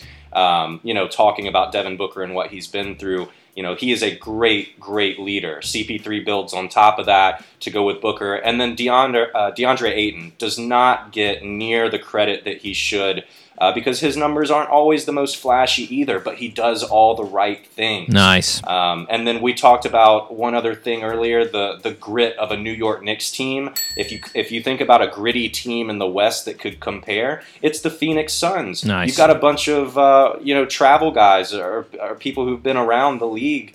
Dario Saric, Jay Crowder. These are guys that are out to prove something. And if I've ever seen a player who's out to prove something, it's Chris Paul. So I don't think that he's everything. I think that he's a lot of it. But I do think that as far as changing the organization as a whole from dysfunctional to functional, you are looking at a masterpiece in progress. Gotcha. Well, I got to say, I think one of the most impressive things of the whole season that people have not talked about, Chris Paul almost connecting on the oop in the All-Star game. That's right. He literally almost ooped. He dunked it. This guy almost dunked it at 6 feet tall and 36 years old almost. Come on. That is impressive. He did throw it down, didn't he? I think it rattled around the rim, I think, right? Yeah, it was kind of a dunk, kind of not. It's like a debate about if Dwight Howard touched the rim on his dunk in the dunk contest years ago. But I'm going to count it. Okay, and I mean, come on. He's 36 and 6 feet tall. Come on now. That is impressive. Old man getting up there still. There you go. Dave, right now. Yep. Speaking of important Chris Paul State Farm commercials, if you had your choice of seeing a new insurance commercial, who are you going with? State Farm, Allstate, Progressive, or Geico?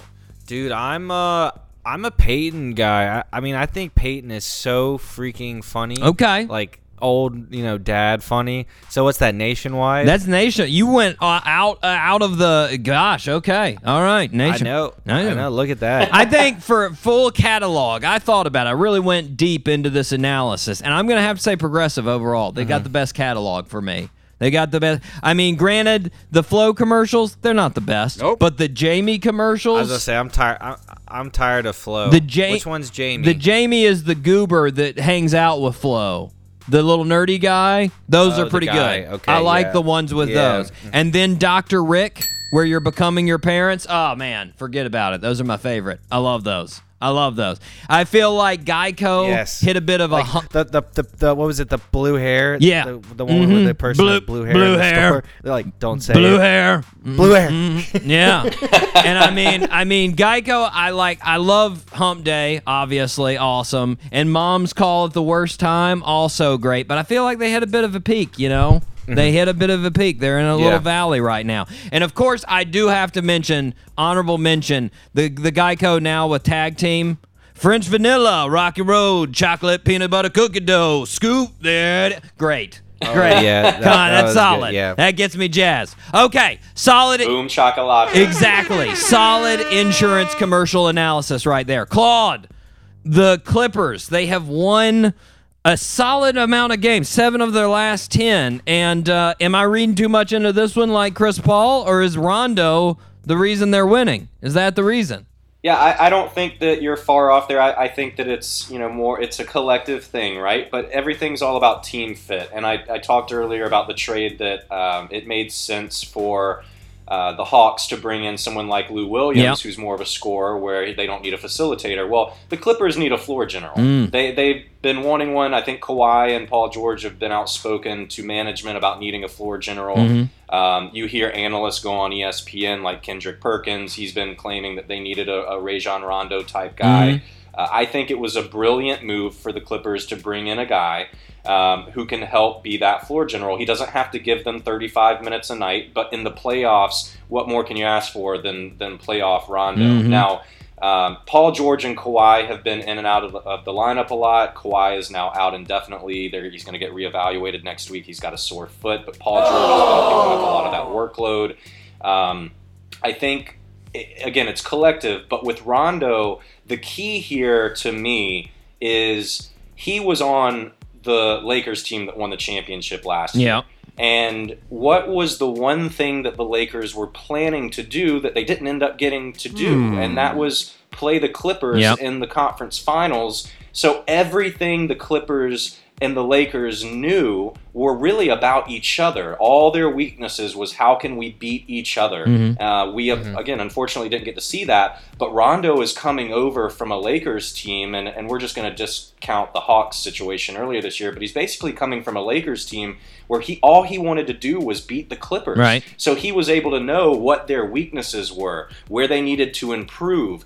And they added that piece into their lineup. So, yeah, I do think that the addition of Rondo to the Clippers is huge because he can say, hey, this is what I was seeing last season as an opponent that wanted to come out and beat y'all. And now we can go and improve on this and make sure that we shore up those deficiencies going into the playoffs, so that way teams like the Lakers and the Nuggets, whoever else they play, can't capitalize on what happened last year, like when they lost, when they lost from a 3-1 lead in their semifinal series. So Rondo is a huge addition to this team. Nice. Dave, I will give you $20 right now without researching. Scout's honor.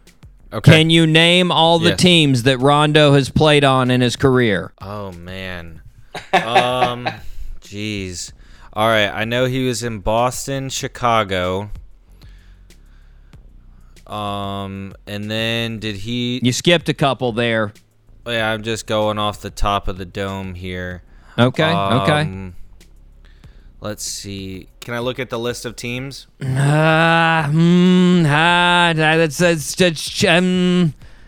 from the top. That. What did we just talk about? All right, so I know he played in L.A. I know he played in Cleveland. Let me take a shot if he can. Didn't play in Cleveland. No Cleveland. He didn't play with LeBron in Cleveland? All right. Nope. All right, so...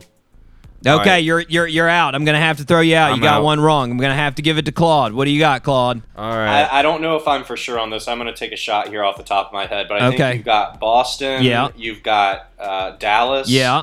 You've got New Orleans. Yeah. You've got both LA teams. Yeah. And you've got the Hawks. Yeah. Am I forgetting one? You're forgetting two. One that Dave mentioned. You got to add the one that Dave... Chicago. Yeah. Chicago's one. And then one more. Think about when he was with DeMarcus Cousins.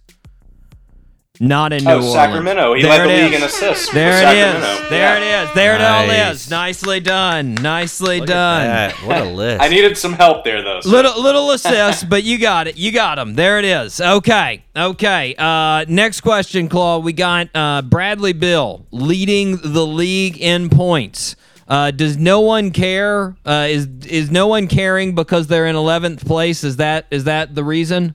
Yeah, 100%. There's no other way to put it. It's unfortunate, but I mean, how much have you heard people talk about Russell Westbrook, and he's averaging another triple-double this year?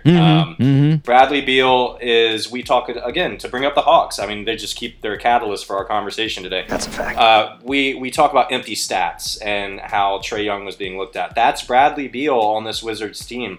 Now, where I'm not going to discredit Bradley Beal is he is continuously saying the right things. He wants to basically go down with a sinking ship.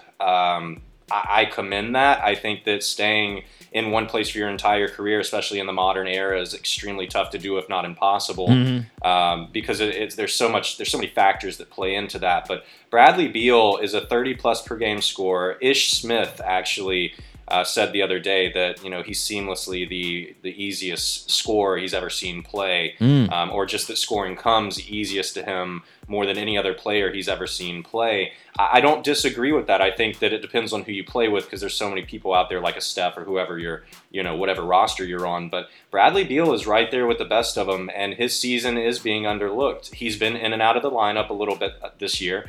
But I don't discredit Russell Westbrook. I don't discredit Bradley Beal. I discredit Washington's management, because they go out and they want to invest money into, no knock on him, like we just said, a guy like Danilo Gallinari is going to be making a lot of money, averages 13 a game.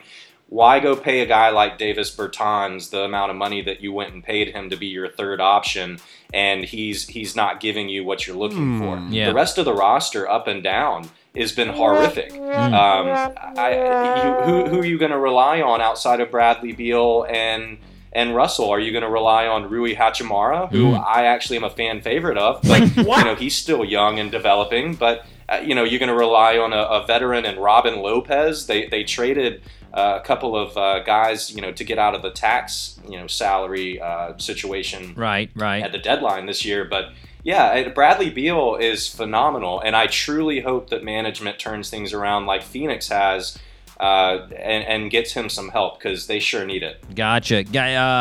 Dave, speaking of that, Westbrook, whose dunk are you giving dunk of the year to? Westbrook over his name's blanking on me right now. Biyombo. Westbrook over Biyombo.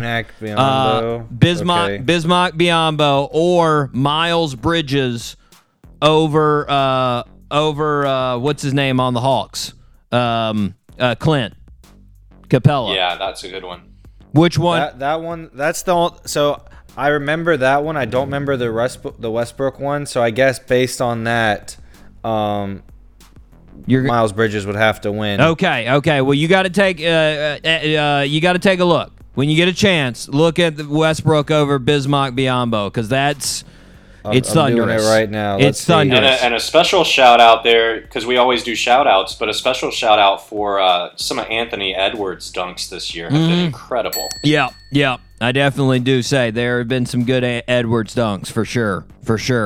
But those two are the meanest so far that I've seen, as far as just pure yikes, pure ouch. Yeah. Whoever, both Biyombo and Capella. Oh man, I give them credit for going to the next game, because I would be like, I don't know if I can put on my jersey. That was ugly after those two. Woo.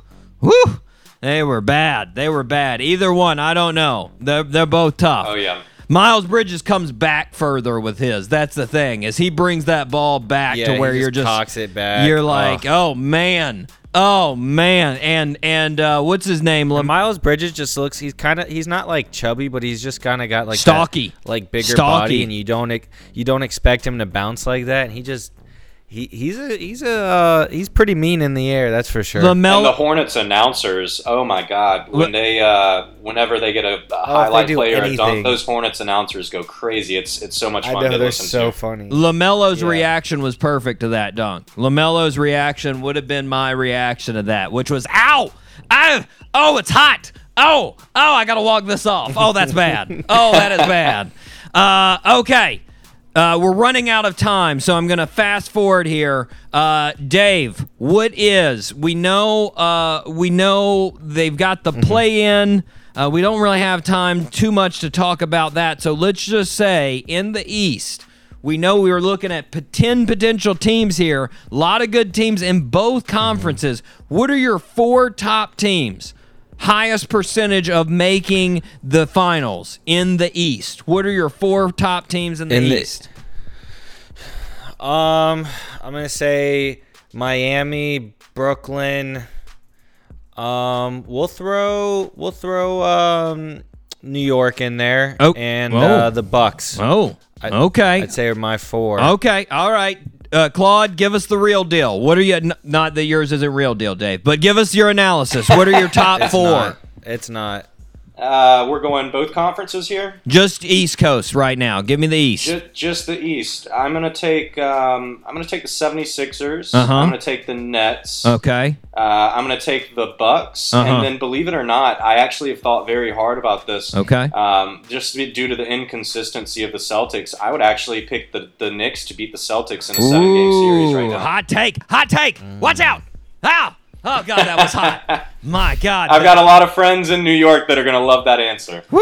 I love that answer. That gets me excited. That's fun. They remind me of the 99 Knicks team that went to the finals, hey, man. One of the lowest seeds to ever make it. I love them because it's a Tibbs team. Any Tibbs team is an angry team, and he's never happy with what they're doing. He's always disgruntled. It takes away a little bit because he's got a mask, and I can't see his disgruntled nature, but still, It's okay. It's okay. I know he's angry under that mask, and I love watching it. It's fun. It's fun. Sweating through it. Okay, Dave, top 4 in the West. What do you have? What do you think? All right, top 4 in the West. I got both LA teams. I got we'll say, Houston Rockets. Wait, whoa, what? And what? Houston. I don't even think they're going to make it to the playoffs, man. They're going to have to do some crazy. They're going to do some insane things to get to the playoffs. Oh wait, just kidding. He's just they're keeping the listeners on their toes. That's all it is. Okay, they're 15-40. Just kidding. Okay, yeah, you weren't lying when you said you hadn't. Hold on.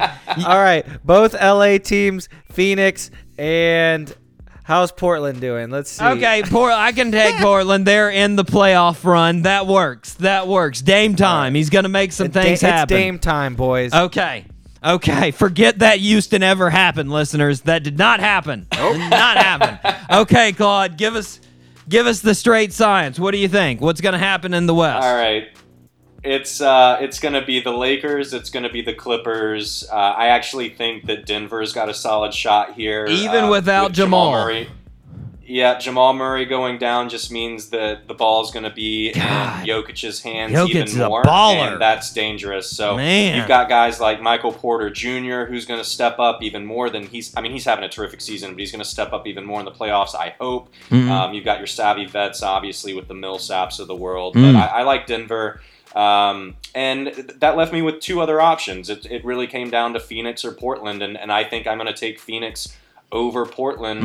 Portland's had some injuries, and they've got length and all that, but I just think that when it comes to a 7-game series, how do you stop Devin Booker? You say, how do you stop Damian Lillard? But I just, as an overall team, the Suns mesh really, really well together. Yeah.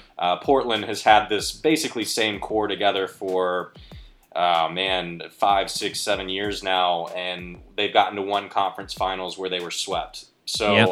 I think that it's going to come down to probably Phoenix, Denver, Clippers, and Lakers. Yeah, don't get me wrong. Over a game. Yeah, how are you going to stop Devin Booker? But you give me 5 seconds. Who's taking that last shot? Dame. That's a no question. Oh, yeah. And it's no knock on Dame at all. And he's one of my favorite players in the NBA. And I think if he was to ever hear me say this, he'd probably think that I was not one of his biggest fans. But thank God he's not listening. Don't worry. Yeah, don't worry. Right? No, I'm gonna give him send him an email after this and let him know to tune in. Okay, good. Maybe a tweet good. Or something. Thank you. But yeah, Thank you. I like what Phoenix is doing, and they're just having a terrific season all the way around. Portland's had that core together for too long to not do much better than they have. I just don't see it happening. Yes! Fun fact that you were mentioning before there. You were talking about Dame listening to the show. Well. You also mentioned Michael Porter Jr. He formally turned down this show to be on it. So there you go. Wait, he wasn't. Did he really? He did. Formally turned it down. And I give him credit. He was nice. His agent, I reached out to his agent. I asked if he'd like to be on the show. They thought about it for a little bit. They came back and said, he'd rather focus on his recovery right now, because that was when he was still coming back. Jump shot. Hey, at least they got back to, that's a big deal. Exactly. So I give him kudos. Thank you. That's much more. I could give shout out. I could give the opposite of shout outs right now to all the folks that turned us down and did not return. That's right. In the NBA, because there are a lot of those. But you know what? Very true. We're not going to waste our time right now. We're not going to waste our time. Claude, to sum up, let's go with MVP and odds to win. Are we saying Lakers odds to win again? Yeah, I think that if it were up to me at full strength, I would take the Nets. But they've played, the big three for them have played a total of 7 games together this season. On top of that, right. You've had an addition of Blake Griffin, who's clearly not the same as he used to be, but still veteran savvy. You've got new incorporations with the Claxtons of the world, and then also LaMarcus Aldridge, and that entire situation. Very, very unfortunate. I just want to say congratulations to him on an amazing 15-year career. So true. I remember him coming out of Texas, and he was, I think, the one that gave Kevin Durant his tour when he came to visit Texas. I mean, I remember all the way back then. His entire career up till now has been phenomenal. I hate to hear that. I just had to say that for a second, but I would take the Nets at full strength. If they are not healthy, I think the Lakers are the favorites. I think the addition of Rondo to the Clippers helps them get a little bit of insight on, learning those little parts and bits that you can kind of nitpick and break the Lakers down. But at the end of the day, you still have LeBron James and Anthony Davis that you have to go through. And if they're both completely healthy, that's easier said than done. So I think I'm going to go with the Lakers, but if they are fully healthy, I'm taking the Nets. MVP, who do we got? I think I would be wrong to go against my original pick with Steph, right? So I'm going to stick with my original pick, Steph. Bravo. If he doesn't get it, because it's a media savvy award nowadays. It's, I've talked about that on the show before. Oh, sure. That's a different conversation. But if the media is going to be pushing this year, I think it's going to come down to Jokic and Embiid, and I think Embiid's been out for a little bit too much, and I think Jokic might sneak away with an MVP. Fun fact, last time I was on the show, I mentioned that Jokic could be an MVP candidate, and you said one of my favorite lines ever on the show. He looks like a man who eats at KFC before the basketball games. So, you're not wrong there. And the guy, give him some fried chicken and give him some fried chicken and let him give you 15 assists a night with Murray out. And I think Jokic could win it. I love his fake Harvard response too. Harvard, what? Huh? What? When he announced where he is from, and everybody's just like, huh? No, you're not from Harvard. That is not true, Jokovic. Stop faking the funk, bro. That's not it. Oh, man. Love that dude. So, you know what? If he wins MVP, cool. I'm down with it. That's cool. Let's get it. Let's make it happen. Totally. We are up against a break. Claude, I want to thank you for coming on the show once again. It's been fantastic as always. Yes, always is.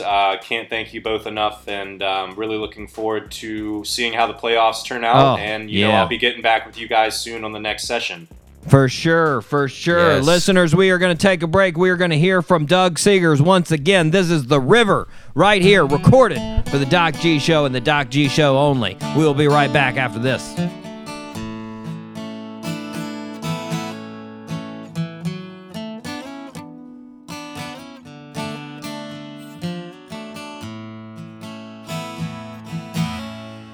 Where that river flows, there's a sunset on that stream.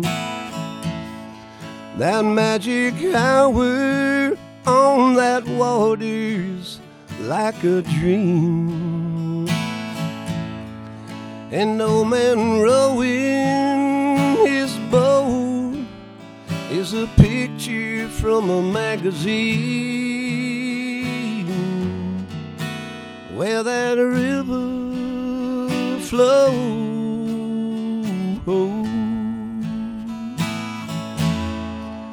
where that river flows, I know that's where you'll be. With a pretty rainbow in the midst of a willow tree. Down by that waterfall, I can hear you calling my spirit tenderly. Where that river flows.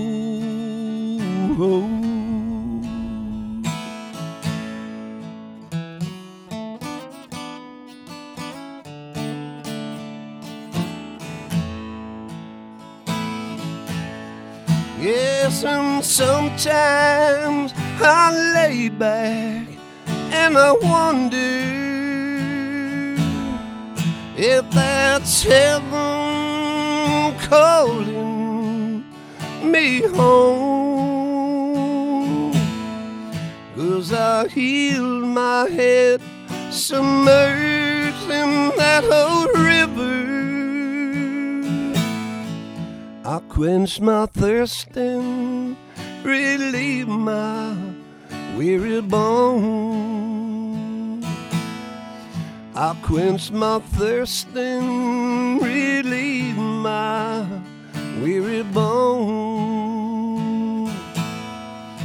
Where that river flows,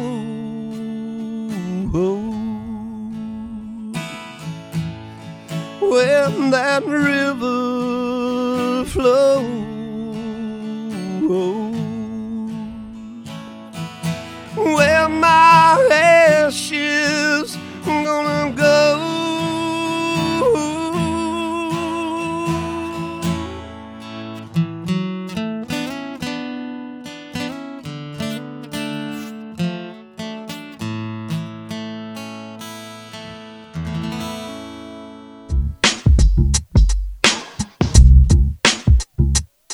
And we are back here on the Doc G show, Spinnaker Radio, WSKRLP 95.5 FM in Jacksonville, Florida. That tag was for you, Eric. That one was for you, bro. That's right. All you, bro. Anyways, Dave, we had a great Claude session right there. How'd you feel about that? Yeah, man.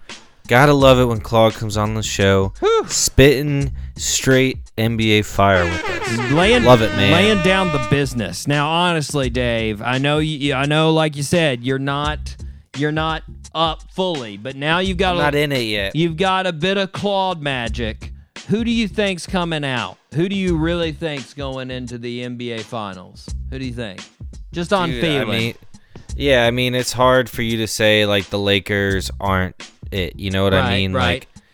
Like, and then Brooklyn as well. Like, it's just you got these two powerhouse teams, in my opinion. So I mean, we'll see what happens. The Clippers can always make a run. I definitely feel like the Lakers have more of a lock than the Nets, but it's hard not to see both of them come in. But who knows, man? Who knows? It's like you said, the Clippers have looked a lot better. I have a lot of faith in Rondo, man. Rondo can make. I mean, I feel like he was one of the big reasons the Lakers won last year. Right, that leadership from the point guard position. He's impressive, man. He is very impressive. Just like Claude said. Anyways, okay. This is new for you, Dave. We have now moved on from shoe and tell. I've got a couple new shoes that are coming. Like it. I may introduce them on the air, but for now, might as well let the people know. For now, we have retired shoe and tell, and we've moved on, Dave. We've moved on to a new segment, the Doc G Top 3.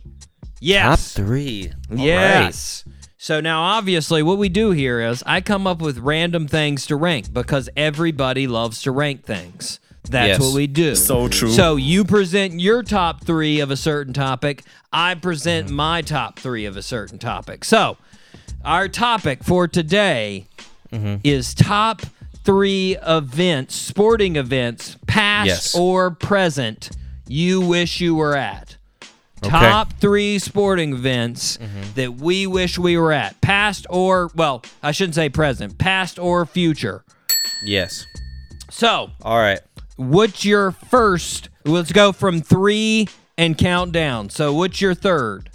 All right, so I'm going to go oldest to, future. Okay, you're not going to actually rank them. You're just going to go age. Gotcha. Okay. Yeah, well, I just picked my 3, not in no particular order. Okay. All right. So the top 3 I would want to go to. The oldest one is 2008. Oh, wow. Beijing Olympics. Oh, okay. Michael, I would love to have seen all of Michael. Like, I watched every Michael Phelps race on TV when it happened live. Yeah. So I would have loved to have been there. Yeah. Especially when he does the 8th and for sure. They get the relay. Oh, very crazy. impressive. Very impressive. Like that number 3. That's a good one. Now I'm going to give an honorable mention. I know I didn't tell you honorable mention, but I'm going to give one.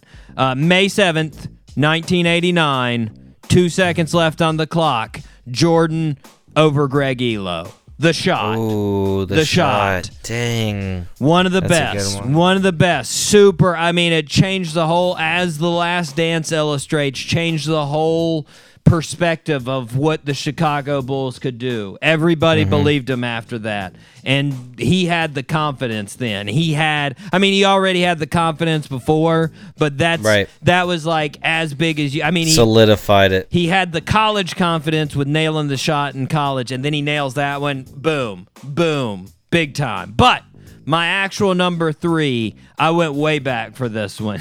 Your oldest was 2008.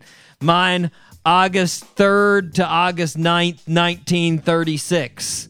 Jesse Owens winning 4 medals at the 1936 Olympics. Yep. I mean, well, it's just super impressive because there's so many things. First of all, obviously, the U.S. had all kinds of racism issues at that time, and Jesse Owens is still running for America, even though his country isn't supporting him the way they should. And then Hitler's trying to act like the Nazis are supreme and that his runners are so much better. And Jesse Owens just goes and single-handedly annihilates them. Just annihilates them with this Nazi overlord watching all of it. And he's and he just stares them down like, boom. Guess what? Man, the 4 gold medals. On that. Take that and like it. Like, I mean, crazy. It's insane, man. Nobody going for him, and he just got. I mean, yeah, of course there were tons of Americans that were cheering for him, but like in reality, like nobody's truly in his corner, and this dude just dominates. 4 gold medals in one Olympics, first to ever happen. 100, 200, 4x100, and long jump. Jesse Owens, dominate. All right, you're number 2 in order. Number 2, 2019 Masters. Ooh. Tiger Woods comes back. We mentioned it on the show. Yeah. That's a good one, man. There's so many cool Tiger, championships, majors that I could have picked. Everybody loves a comeback, though. Everybody. Man, the comeback. And this was actually the only one that I watched live. So, I watched on TV to have been there at Augusta. Yeah. Seeing all those groups fall apart and hit the ball in the water on 16. Yeah. The par, 16. 17? Yep. Is it 17? No, it's 16. Yeah, it's 16. Yep. Yeah. It's impressive. Yep. It's if he comes back from the leg injury and does that again, which is like a 0.01% shot, but never count Tiger out. Oh my God, that would be crazy. It'll be crazy. Yep. Okay, my number 2, August 30th, 1974. Rumble in the Jungle, Ali versus Foreman. Seeing Ali. Now, I mean, it's sort of like you said with Tiger. Tons of things I could have chose for this one, but seeing Ali, and this wasn't his best. Any Ali fan knows that Ali had already really lost his prime by this time. He wasn't anywhere close to the dominator he was at the early part of his career. And he got worked in the first couple rounds. He got worked by Foreman. But to see him outlast Foreman and then just out of nowhere just rock him, it's impressive, man. It is super impressive. That is a good, oh man, I wish and just to watch that, because I've watched it several times on YouTube, man. Yeah. To watch the crowd just lose their mind, and he had worked Africa so much at that time. All of Africa was behind Ali at that time. Yeah. Nobody wanted Foreman to win. And when he started coming back, man, and they were yelling Ali Boombaye, Ali Boombaye, oh man. Oh, that's got to give you chills. Yeah. Woo! It was good. It was good stuff. Okay, you're number 1. All right, number 1. In the future, when the Jaguars go to the Super Bowl and win it, I will be there. Yes. I love the creativity. I love the positivity, Dave. Yes, I agree. It could be next year with Trevor. Who knows? Hey, I was about to say, and we all know I'm not the biggest Clemson fan, but you know what, Trevor? We're all behind you in Jacksonville. Yes. You go, Trevor. You go, man. I like the hair. Okay, my number 1. Come on, guys. You know it. Dave, take a stab. It's going to be Jordan's 6th championship. That's it. June 14th, 1998, Game 6, Jordan's last shot. Woo!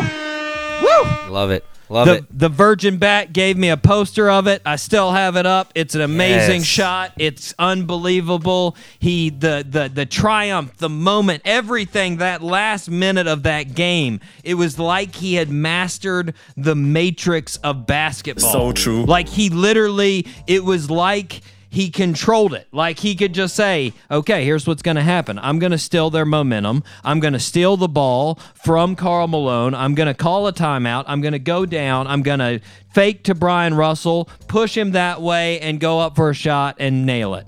Like, he could see it all by that time. Mm-hmm. There was nothing he couldn't do. And just the gravity, everybody around him not wanting him to make that shot, and there was nothing they could do. He just felt none of it and drained it. The master of sports, Mr. Michael Jordan. Shout out. Those are our top 3. Woo!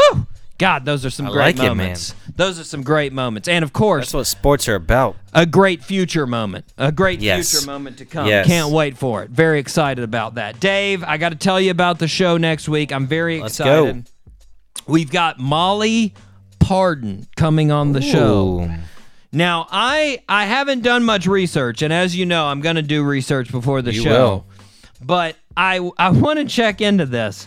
I just wonder, like, I know Molly's music. I've heard Molly's music, but like, I just gotta wonder how many people ask her, like, what's the deal? Is there any connection between Molly Pardon and Dolly Parton? Like, I know her. I was wondering it.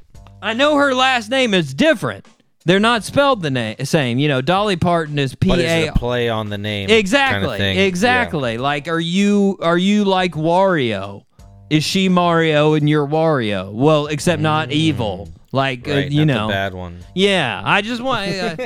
I'm gonna see, and if there are any old interviews where she talks about it and she gets really angry, of course I'm not gonna bring it up. But if she hasn't been asked about it, or if she likes talking about it, I'm asking. Okay. Anyways, I'm very excited. Looking forward to it, Doc. She was just on Stephen Colbert. Just last week, So very excited to have her on our show. Of course, now she's switched up. Oh, take that, Colbert! I can say it. I can say it, gang, because he's never going to listen to the show, so we're fine. Don't worry. We're never going to get struck back at. Because if he did strike back at us, well, really, all it'd do is help us. People would be like, "What? A show? Yeah, I'll listen to it. Let's see." Oh, the show sort of sucks, but I'm going to keep listening to it. Who cares? Anyways, okay. That's a fact. That has been the show, guys. I think it was great, Dave. I think that was a great show. Man, it was good to be back. It was a couple of weeks gone. Yeah, it was a good show. I mean, old friends, good tunes, good memories, good sports events, just everything. Fun stuff, man. Synopsis of the show: good memories. Don't invite me to any parties. There you go. There you go. And until next time, guys, I've been your host, Doc G. With me, as always, Dave Burles Berlin. Guys, I forgot to mention, happy belated 420 to our, our green friends. Yes, indeed. All the green friends out there, happy 420 to you, especially our former guest, the old fat 420 lesbians. Yes, shout out to them. Yes, thank you guys. They're one of our most faithful followers on Instagram. Always give me shout outs. Always they are awesome. They are. They're fantastic. I mean, they've got, a couple 100,000 followers, and they always wish me happy holidays. Any type of holiday it is, they'll send me a DM. They're like, "Hey, happy Easter. Happy July." You're returning the favor. They're fantastic. I love those guys. Shout out to you, Sue and Lee. Shout out to you guys. Hope you're having a good day. Anyways, until next week, guys, zip it up and zip it out. Zippity-doo-dah.